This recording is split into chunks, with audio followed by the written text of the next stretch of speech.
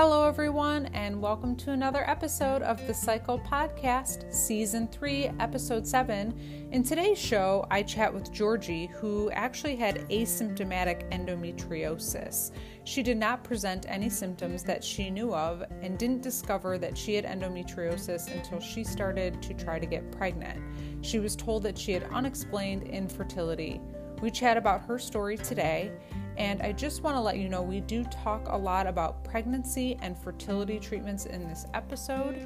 Just in case that's a potential trigger for you, I just wanted to let you know. Thank you for being here. Thank you for listening, and I hope you're doing well. Now off to the show.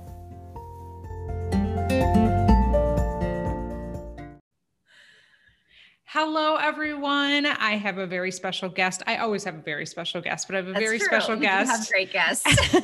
And a friend with me today. So Georgie, welcome to the show. She is from New York. We actually met at an endo patient conference back in 2018.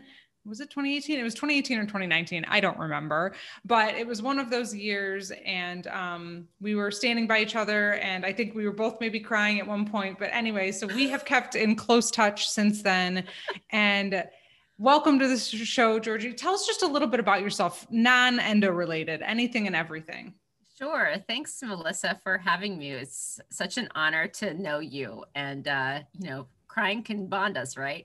So my name is Georgie Kovacs, and I am first, I guess I would say, a mom of an awesome 5-year-old little boy who I worked very hard to have through many years of fertility treatments. I'm originally from Florida. My parents are immigrants from Hungary, and that's where they got sponsored. And I slowly made my way to the Northeast, and now I live in Manhattan. And it's funny because when I grew up in Florida, I was like, when I'm older, I'm going to move to Tampa. And it's so crazy. Like the more I got exposed to things, I ended up in Manhattan. Definitely different than Tampa. Yep. And I've spent my whole career in the biopharmaceutical industry. I've been a consultant and working in sales, marketing, and training. And in my free time, I have so many interests that I probably need to live about 10 lives. But I do love to travel. Solo dining is so fun because you meet the most cool people ever. And right now I love crafts, but I spend it's once a year when my son has his birthday. I go on Pinterest like 2 months before I do my research, and I make him the best birthday cake ever and do lots of crafts. And then I'm done for a year because that's all I have time for. So just a random bit of tidbits about me. I love it. That's exactly what I wanted. Thank you for giving us a little peek behind the curtain. So sure. So I typically usually start asking people, when did you start your period? Was it painful? But because we know each other so well, and for the listeners, Georgie actually was asymptomatic, or what we think was asymptomatic, and she has some reflections to share. So, you can talk about when you started your period, but you didn't really have any symptoms until what happened? Where were you in a place where all of a sudden you started to know something in your gut, like something was off? Sure. So, first of all, I have to say, I'll start with this. So what happened is after my wedding, I remember a friend of mine, his wife got pregnant right away after birth control. And I got married and had my honeymoon a few months later because I didn't want to be exhausted on the honeymoon. We wanted to recover. And I come back from my honeymoon and I had an appointment with my OBGYN, probably like my annual exam or whatever. And the birth control piece. So I didn't want to get pregnant before the honeymoon. I was like, I'm going to get pregnant. I had it planned. I'm going to get pregnant on my honeymoon. I'm going to come back and then our life is going to start. I was like 36 years old, had a plan. Thought nothing of the appointment when she asked me some questions. And then I get a call the next day and it was, you need to go to a fertility clinic. I'm like, what? And I think from then until I had my son, I lived in a daze because I go to this clinic and they stick this rod. Well, first they do all the interviews and discussions where everything was wonderful. And then they're like, oh, come in for an appointment. And I literally felt like I was just like taken away and like on a conveyor belt of, and just like having people come all over me without any knowledge. And they, stick the big rod in. The guy comes in. I'd never met this doctor. Hi. Doesn't even, actually, I don't think he said hello. Puts the thing in my vagina, looks at this screen. And he said, you need an IVF now. And I'm like, what? Now, is this still, wait, is this before the honeymoon still? No, now this is after the honeymoon. And so I'm like, what? I called my OBGYN. I said, I need a doctor who's going to have a conversation. This is traumatic. The guy didn't even say hello. It was actually at one of the top fertility clinics, which is unfortunate because if I would have stayed there, things could have worked out differently. But I just was so panicked and shocked because I didn't know anything about fertility. My grandmother has 14 kids. No one in my family had issues. Granted, everyone had kids when they were extremely young and I was much older. But wait, go back, Georgie. So you go on your honeymoon. It's great. You don't get pregnant. And then is this when you go to your OB and then how long had it been? It was random timing. Like all of this happened. Like, so I get married and then I go on the honeymoon and I think right when I got back, I happened to have an appointment. It was had nothing to do with. I didn't know if like you were trying for a year or something. Got it. This is like right after randomly this all happens. Okay. So then you go to this top specialist who was not very nice to you. What happens next? So then I called the OBGYN and I was like, what? So she sends me to this other doctor and he would sit with me, but then it was the other extreme for hours. I would be there for like 5 hours a day, sitting on my laptop, typing away my emails, trying to figure out how to like be a consultant for clients while at the same time sitting in these doctor's office to do fertility treatments. And then I'd wait for him to tell me what was going on. And he had like the fake tan and the big boat behind him. And I was always perplexed. And after about a year, and I was always only producing like 6 follicles. And at this point, this is a decade or so ago, people weren't really talking as much. So you're kind of just figuring out as you go. And I finally went to one of his nurses and I'm like, what's the deal here? And she goes, I think you need to move on. So that had me go to, I think in 4 years, I went to 10 reproductive endocrinologists. And the reason why I did that, like, now looking back, I mean, who knows if it was a good idea? I did the best I could every day. But what would happen is when I didn't feel like they were giving me anything clear, anything different after paying all this money and doing all these injections, I would just move on. And I would like talk to people and try to get information around who else to go to. And I was so frustrated because I said, look, either you're not trying hard enough or science has not caught up and figured out what's wrong with women like me, because unexplained infertility is a BS diagnosis and I want you to find an answer. So there was one point where I spoke to one of the clinics and I just said, try harder, do more tests. And so they did a miscarriage panel and found that I had MTHFR. And so I started the extra folic acid and I just still kept trying. And so now let's get to endo. Wait.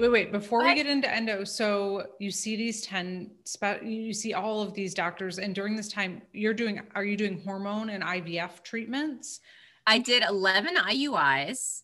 Okay. And at that point I had done a few IVFs because I took breaks. Like I was like, I'm done. Yeah. So I thought maybe if I did a year of acupuncture, Chinese medicine, just got the stuff out of my system, tried naturally, learned more about all these different, fertility methods and apps and all these things, it would help. Nothing. So what's the time frame, right? So you get married. How long now is this that you see these 10 doctors? It was a couple years? It was 3 years before my diagnosis. And how were you like, were you just so engulfed in this? Was this like I mean, I know you took breaks, which I think I can't even imagine would be so necessary, but were you just like taking the hormones and just like going through the motions? Or were you like, why can't I get pregnant? Like what was going on with you mentally during this time period? Yes, to all of that. Yeah. So it was like, I seriously was a robot. And I'm going to just fully admit there are women who like track and post and do Excel spreadsheets on like their numbers. I never did that because I was so like, I literally think I was just on this conveyor belt or whatever, just like, who's going to hit me next? I'm just going to keep going through. So I did the research to understand, but I wasn't tracking because I didn't feel like any of that mattered. I knew it was something else. So I focused on like, why. Yeah. You were going through the motions. You were just like, I need to get pregnant. These are all the things I need to do. And I'm just going to keep pushing until I get there. So I did like embryo banking. I did, I also, by the way, for one of 13 of those months, I was a consultant with a client in California. So I had a whole setup. So I would, and the whole time I wasn't doing the fertility treatments. I was either doing treatments or like getting healthy. And so I would Monday mornings get on the plane, Thursdays fly back. And I had an acupuncturist on the West Coast, an acupuncturist on the East Coast.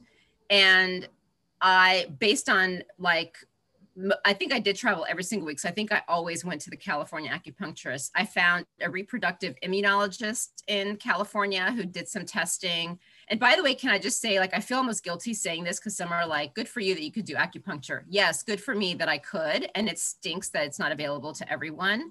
I luckily had insurance that would cover it because it's a lot of treatments.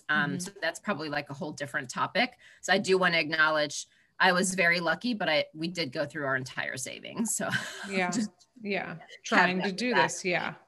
But so I had that whole setup. And then if I was doing a treatment, I had started the immune part. And I'm now trying to figure out how that happened because I didn't meet the doctor that helped me get pregnant until I think after all this travel. But what happened is like I would need infusions delivered, drugs delivered. And so, and because some of the things were out of New York, somehow they would magically get shipped there. I'd have to go to UCSF and like go there first thing in the morning before they open and beg and plead and remind them 100,000 times that when they do the blood work and when the results I'm the first patient they have to send results to because it has to go to New York because they're closing. And they have to call me with the results of, do I have enough drug on me? What is going to be my next dose? And it was insane. And so like, yeah, it was, I'm sure it was a lot. Say it, I'm like, I'm crazy, but You're not crazy. I mean, you were just determined to get it done and you were just pushing and following all of the steps. And, I personally don't know what it's like to go through fertility treatments because I haven't, but I know that there is a lot involved and there's steps and I can only imagine doing that and going back and forth East Coast and West Coast. I mean, that's a lot for one person. Yeah, it was nuts. I mean, I will say the sanity, I think, it was a schedule. Yeah. I knew when my flight was. Yep. I even like got the same food for the flight. Yeah. Right. You just the airport I was going. I had like less to think of. Exact hotel. Right. I just kept it a routine so that it didn't feel as chaotic. So with all of these 10 doctors, did anyone ever say, clearly not, I'm guessing no one ever said endo, but it was just unexplained infertility? That's what they all just kept telling you? They just kept saying unexplained infertility. Unexplained infertility. Okay. So then what happens next? Well, so I will say first, it got really scary because I was always producing a lot of follicles. And the last doctor I went to where we had a whole new innovative way of treating me, I stopped producing eggs. And then I produced one and it wasn't viable to even take out. And I was on Lupron and I completely freaked out. I'm like, oh my God, this is over.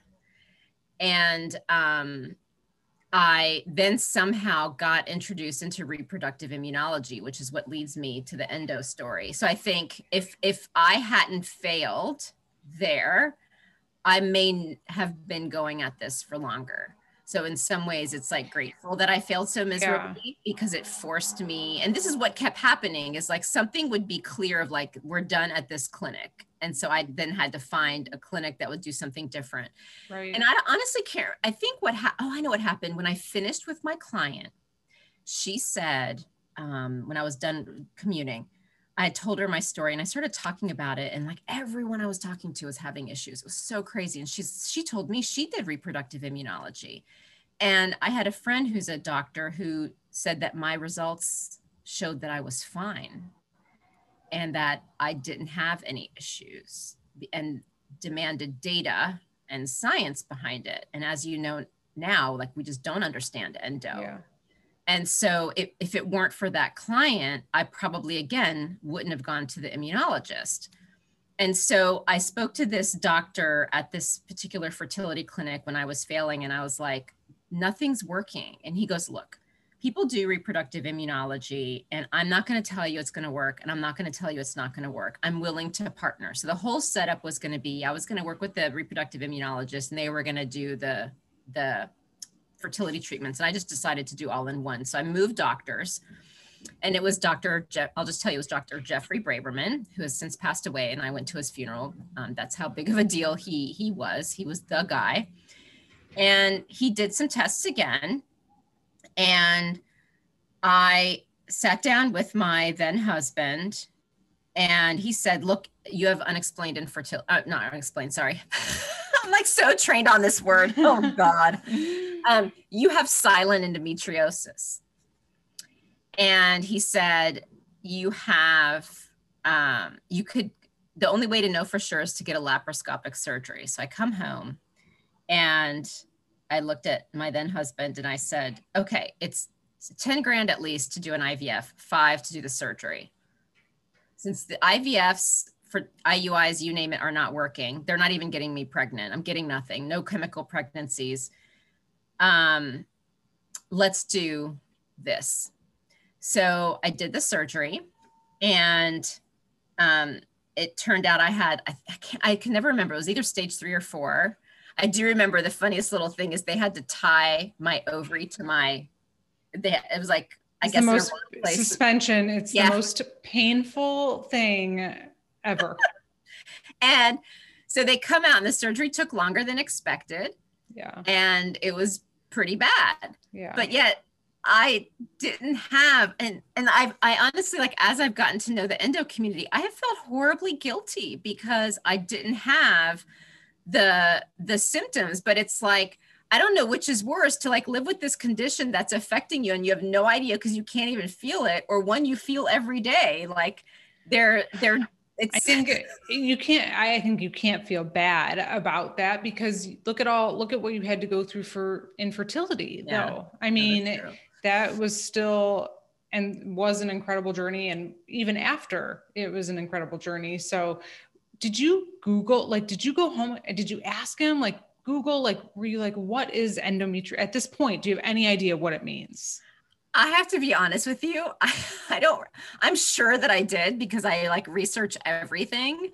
But I think even then, like, it just wasn't talked about like now. No, I mean, it's been an explosion in how much information is public now about how difficult it is to deal with. So I think I was more at the very beginnings of when people started talking about it. So even if I had researched it, I honestly just remember Braverman saying, I think you have this. And then my surgeon saying, oh, heck yes, you did. Yeah. And then the other thing I remember is at that point, I had shoulder surgery and bunion surgery twice, because while traveling, I accidentally smushed my foot right after surgery into a desk. And I'm not clumsy. I'm like, seriously, it has to happen right after surgery. So I re-broke the bone. Oh. Endo was hard. Like, I will say I was fortunate. It was not a lot of time out of work, but because it's in your stomach, I didn't realize how much. So I guess just to say, relative to the others, I didn't have to take pain meds for any of the others. But for this, oh, wow. It's a big surgery. Yeah. It was on Oxy, and unfortunately my father had gotten addicted to it. And so I was really nervous, because by day 2, I was like, woo. And so I called my psychiatrist, and she's like, you are never allowed to take this ever again. Get off of it right now. Yeah. So I think I did ibuprofen and like suffered from the rest, and like never got up, because the minute I moved, I'm like, I can't. It hurt so bad. Yeah. Yeah. For sure. For sure. And so they do the pathology, you get diagnosed with endo, and are they now like, okay, this is your path to getting pregnant now? Yeah, so then I had a bunch of things happening in my life, and I basically decided that at the end of the year, I would do another treatment. And I kind of did I'm going to be that person who's going to get pregnant right after the endo surgery, because a lot of folks do. Did they tell you that you wouldn't be able to naturally, that you would have to still do a treatment after the surgery? Well, that's what's interesting is they did, and I Mhm. never understood why, to be honest with you. And unfortunately, I can't now call Dr. Braverman to ask. But as you know, the thing is, you're filled with so many questions that it's like you can't remember everything to ask. Of course. But they did tell me that, and I think I did try to ask, and I never really got a clear answer, because when you think about the manifestation of endometriosis, it's an inflammatory condition, and so I didn't know. And I think he did answer, but it just wasn't, I guess, to my satisfaction, because I think people still, whatever. But I was told I needed to do an IVF, and I was told I could potentially get pregnant after, but it was just still unclear the nuance of why. Because I'm like, structurally, I was fine. I had this inflammatory condition, but now, you've got like this test, Receptiva DX, that tests BCL6, which is an inflammatory condition, and it could indicate endometriosis. But the thing is, if you do test positive, their recommendation is the surgery or, the Luprons of the world. And so I had that, and I still didn't get pregnant on my own. So who knows? Like, it's because it's so complicated. It's not like a black and white, do this, like a broken arm, put your cast on and you're healed. Right. That's what's so unfortunate about this whole condition, is we still don't understand all the impacts on your body. Mm-hmm. And I think that's what's important for people to know is, yes, there's this thing, there's finally a name for it. And it was honestly one of the happiest days of my life, because for a long time it was, we don't know what's going on. And now it's, we do. But then the second stage of that is, oh yeah, but we really don't know the meaning of that. I mean, right? Right. No, it's like, so the feeling of like, yes, your gut was right, something is wrong with you, but unfortunately, we just don't know much about the disease. I mean, it's a toss up on how to feel about that. So what happens after that? Surgery. So then I live my life, and, this is again where it's, who knows? So that year I had an amazing year after the surgery. It was, I had this amazing work project, and I ended up being able to travel with it. And I saw like sorority sisters that I reunited with. There was Dîner en Blanc in New York City. Like, it was like this magical time in my life. And so I only say that because, is it that I had this surgery, this magical time, my body was healing, I felt good. And then I was still researching doctors, because I still wasn't sure if I was gonna go with Dr. Braverman and do immunology. And I kept interviewing doctors, and I said, look, here's the deal. Now I'm the one that's going to make the decisions here. So I took the 3 best doctors I knew over the 4-year journey now. And I said, I said, I'm going to have one more consult with each of you. And I think I literally asked them, why should I pick you over everyone else? You fully interviewed them. Because I was so frustrated at this point. And I felt, we hung up the phone with all of them. And I looked at my then husband. I'm like, I still feel like I'm throwing a ball into a roulette wheel and hope I pick the right situation. And so I did the fertility treatment. And I don't know if Dr. Braverman would want this public, but oh well, I already said his name. So I had the best cycle I'd ever had with the amount of eggs. And it was 7 eggs. So that was the most I ever had. And then I think 6 of them became embryos. 5 of them fully made it. I'm sitting on the table. And at this point, I know how to read scans. I know how to see what's in the Petri dish. I feel like I could like treat patients. I mean, I really can't, but I seriously was starting to think I was an expert. So I'm sitting there at the table about to do this IVF, and I look up and I'm like, why are there 5 embryos in the Petri dish? And they're like, oh, honey, we are here to get you pregnant. And I was like, but what? Quintuplets? Are you joking? Like, I know the standards. It's like maybe 2. And so they said, because of my age, I think I was 40, 41, like most you're getting is twins. And I ended up getting pregnant with 1. So we started out with the 7 eggs. And I say this actually also for those who are freezing their eggs, guys, it's not, I mean, yes, you could also argue I was older, but I just want everyone to know number of eggs does not equal number of babies. Right. But yeah, so then I was pregnant. And I just a quick summary to fast forward, and then you can ask anything in between. I did try again to get pregnant, and I tried with my 3 youngest embryos that I had saved all at once. I was going through an absolutely horrible time in my life, but when you're on the fertility hamster wheel, you can't see straight. Yeah. And so I used those, and I try not to think about it too much because when I do, I'm devastated. And I got a chemical pregnancy. And I was honestly, you know why I was rushing?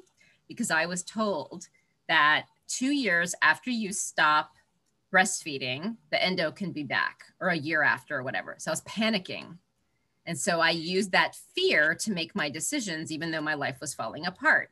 Then I tried another treatment. And I'm just going to be very honest about this, just so women know like the horror stories.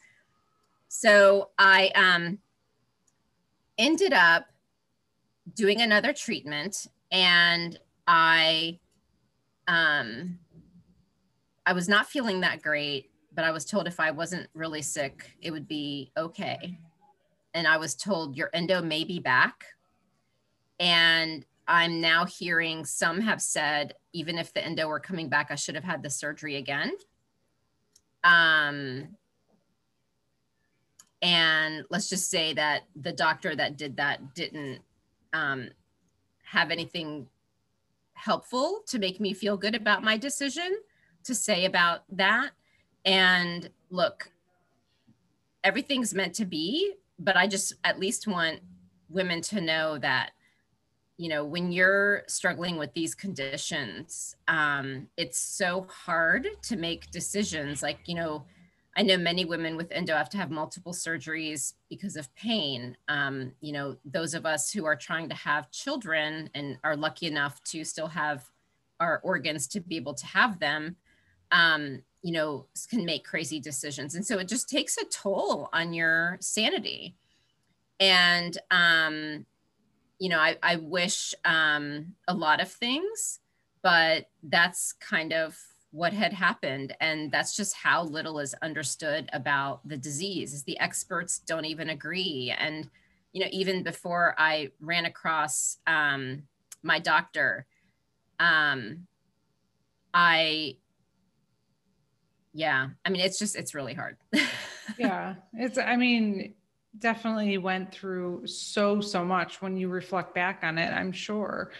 And when you reflect back, do you, now that you know so in depth about endometriosis, because I want to talk about what you're doing too and how you're helping others and paying it forward with your experiences, but do you look back now and say, maybe I did have some symptoms, maybe it wasn't the horrible pain, but that now you can almost correlate with endo?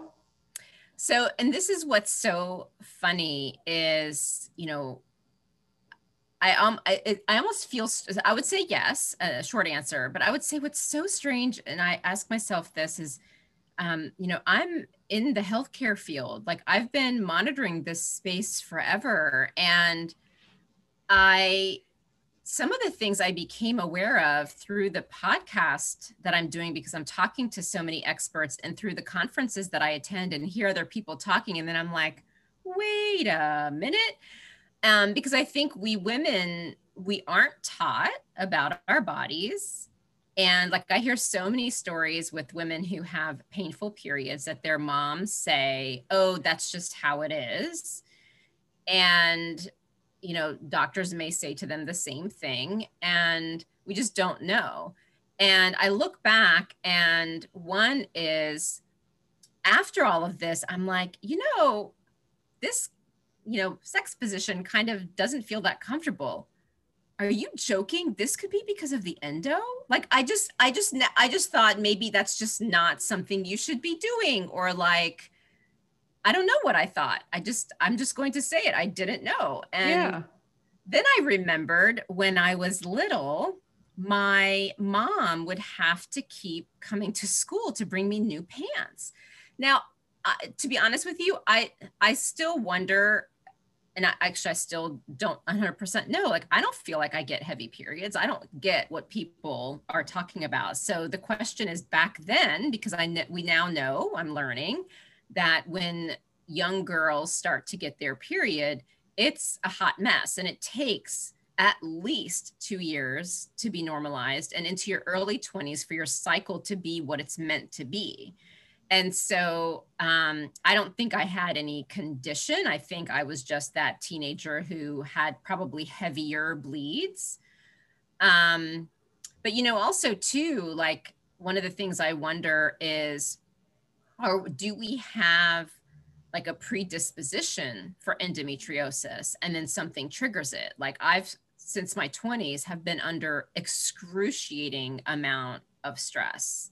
Mom with cancer, and there was a lot of drama with her illness and some stuff in my family, and, just the fertility treatments and all these things. So, some of the things I wonder is, did I not have it as bad, or much of it, and all this stress just made it go wacky, which affected fertility? And so I honestly just have so many questions, and we just don't have answers.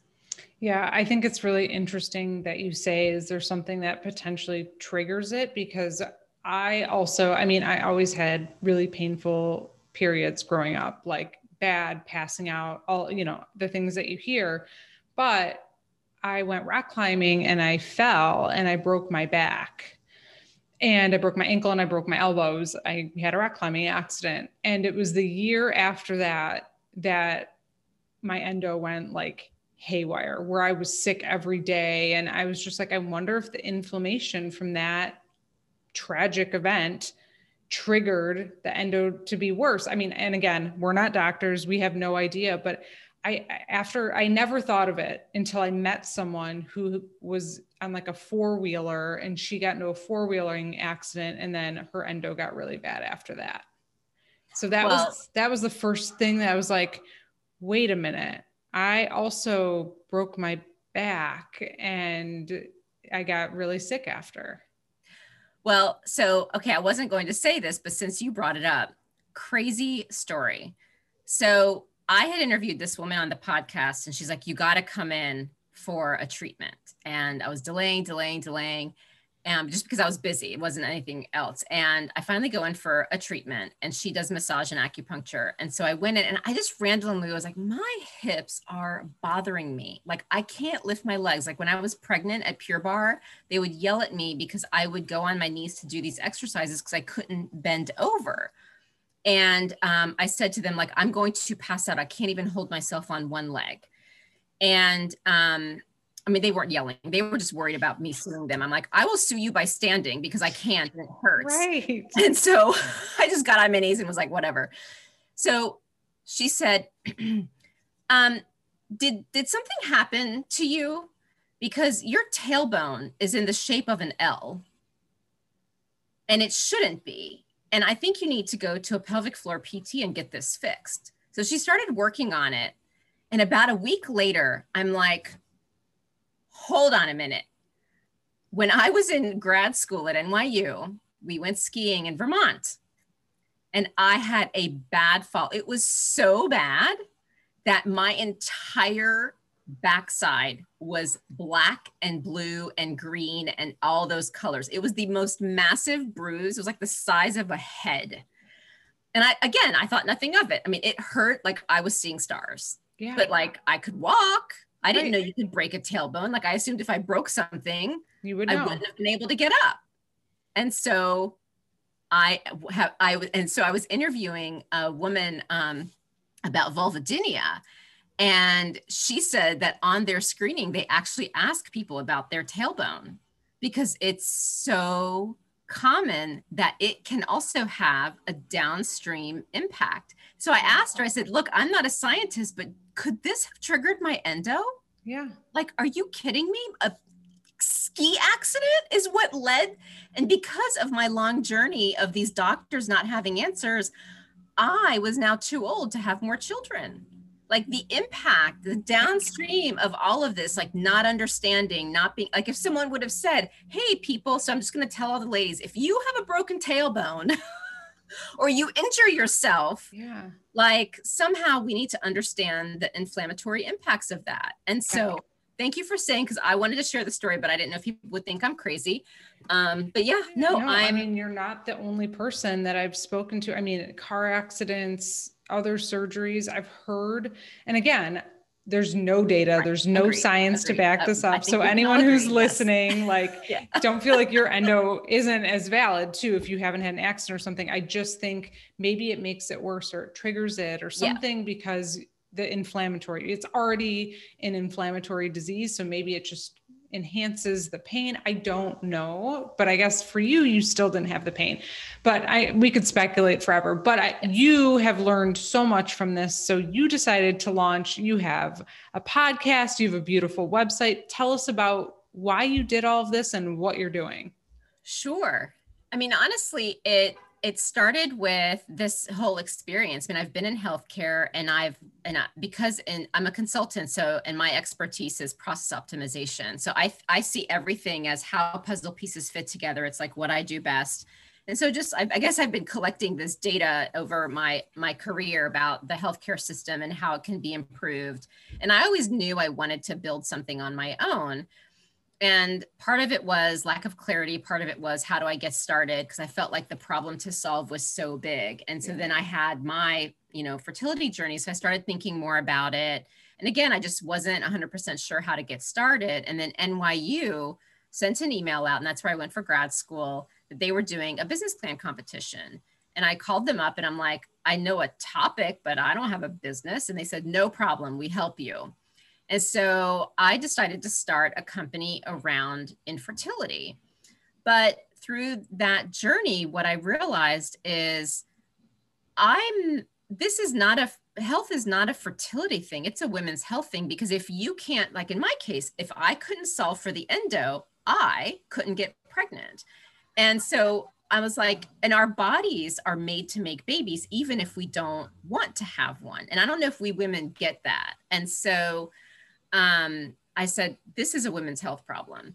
And what I was really struggling how to formulate it. And then one day I just kind of said, who reads blogs? Everyone's like listening to podcasts. And so I did a test run where some people that I was interviewing for my blog, I just transferred them to a podcast and people were listening without me even talking about it.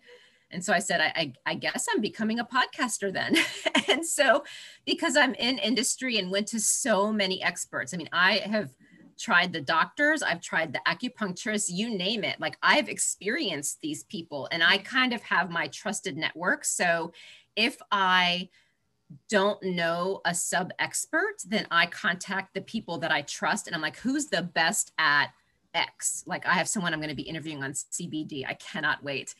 And so the podcast, the purpose of it is I want women to hear from experts the challenges that are real. So I want women to know what is known, what isn't known, how to ask questions of their doctor, and to get that information way faster so they're not waiting years to find the answer, to get pregnant, to minimize their pain, minimize their heartache. Because the thing is, what people need to realize is on Google, it's SEO optimized. And what I have found, even having been at this for a long time, one, it'll be like businesses that are advertising their business. And granted, okay, we're all a business. I get that. But like, it'll either be generic information or something that's tying you to a business that is trying to sell something. And and I'm not saying they're giving misinformation to sell you, but I think it tends to be fairly generic. And unless, like if you Google endo, that's one thing, but there could be like some subtopic under there that women wouldn't find because they wouldn't know the exact words to Google to get the right information. And so this podcast has been incredible. And I think what's helpful is because I've been a patient and I'm in industry, I know the questions to ask, and I'm not afraid to ask the weird ones and scary ones because I'm just genuinely so curious. And it's been an absolute blast. The people that I have met are incredible. And, you just realize, one, how much people do know, but how hard it is to find them, but also how much hope there is for women's health. And I love it. Yep. And so my mission really is to transform women's health, all of it. And I'm starting with the podcast and seeing what happens next. And it's a true joy. So where can we find this podcast and what is it called? Sure. It's the Fem Power Health Podcast. So think of the word empower with the F in front of it. And you can find it on any of the listening tools like Apple Podcasts, Spotify, Google. I also have a website, fempower-health.com. And I have on there blogs. A lot of them are summarized of the podcast. You can find the podcast there. I also have just basic information on different conditions and different places to route to, as well as products that people talk about on the podcast or products that I have found people recommend that I trust in, just in case people are looking for like books or things like that. And really what I see is because it's so hard to find the information, what I envision FemPower Health is being the center point where, I help women like come here to figure out the basics. But then through the podcast and the information, I'm helping route you to where you need to go to dive really, really, really, really, really deep. Yeah. And it seems to be working. And I'm just thrilled and honored to be doing this, truly. Well, I'm sure so many people are so grateful for you taking the time to do it and helping them. And like you said, cutting years off of their potential journey that you had to go through so they can get the treatment they need right away. Reflecting back on all of this and mostly with the fertility journey, is there anything that you, on a parting note, want to leave? Just advice, tips, tricks, something that you learned that you want to leave for the people listening that might help them? Sure. I think that the summary is, one, please be aware that there's a lot that still needs to be understood about women's health. And so it's really important to monitor your body and to listen to your gut and to do your research and to track information. I think one of the people that I spoke to said, we move around a lot. And so, if you're going to doctor, and depending on if and how the medical records are transferred because of the way the data, even with computers, it's not like it's being transferred perfectly unless you make it happen. And the way they collect it, it's hard to find. And so, when you have that stream of information all over the place, that can also impact your care. But, please remember, doctors are humans. The doctors I've interviewed also said, think of the doctors as a consultant. You're the expert on your body. And so if you're not finding the answers, join Facebook groups that are specific to your topic. Granted, you may have a lot of symptoms where you can't figure out the answer, and it can be multiple conditions, but just don't stop and don't give up. And you're not alone. There's so many people who face this, but I guess the one sentence is trust your gut. Like, really. It's a theme for this show, because I say it all the time and the guests say it all the time. Your intuition knows. So keep fighting until you get the answers that you deserve and that are right. And I just want to thank you, Melissa, because your journey is truly incredible. And I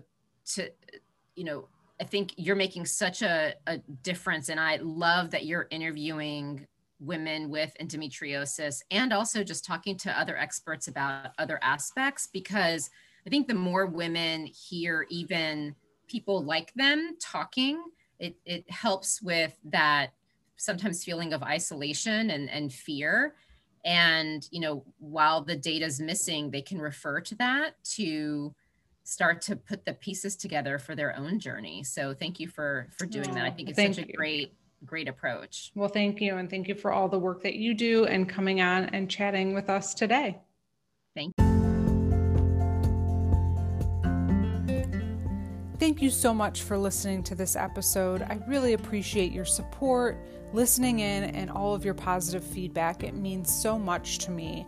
If you'd like to leave a review, I'd really appreciate it. If you could do that on Apple Podcasts, that helps us get more guests, helps us get higher search ranking, and I just really appreciate all of that good feedback because it helps people discover the Cycle Podcast. Also, if you want to keep the conversation going, please join the Facebook group. There is the link in the show notes, and it's just a group, a very small group of people who listen to the podcast and guests who have been on the podcast if you want to further the conversation. And lastly, this podcast is not a replacement for medical advice or treatment, so I always have to put that disclaimer in there. Please always talk to your doctor. And thank you so much for listening, supporting the cycle. It means everything to me. And I just hope that this is helping you and you're feeling okay today. Thank you again.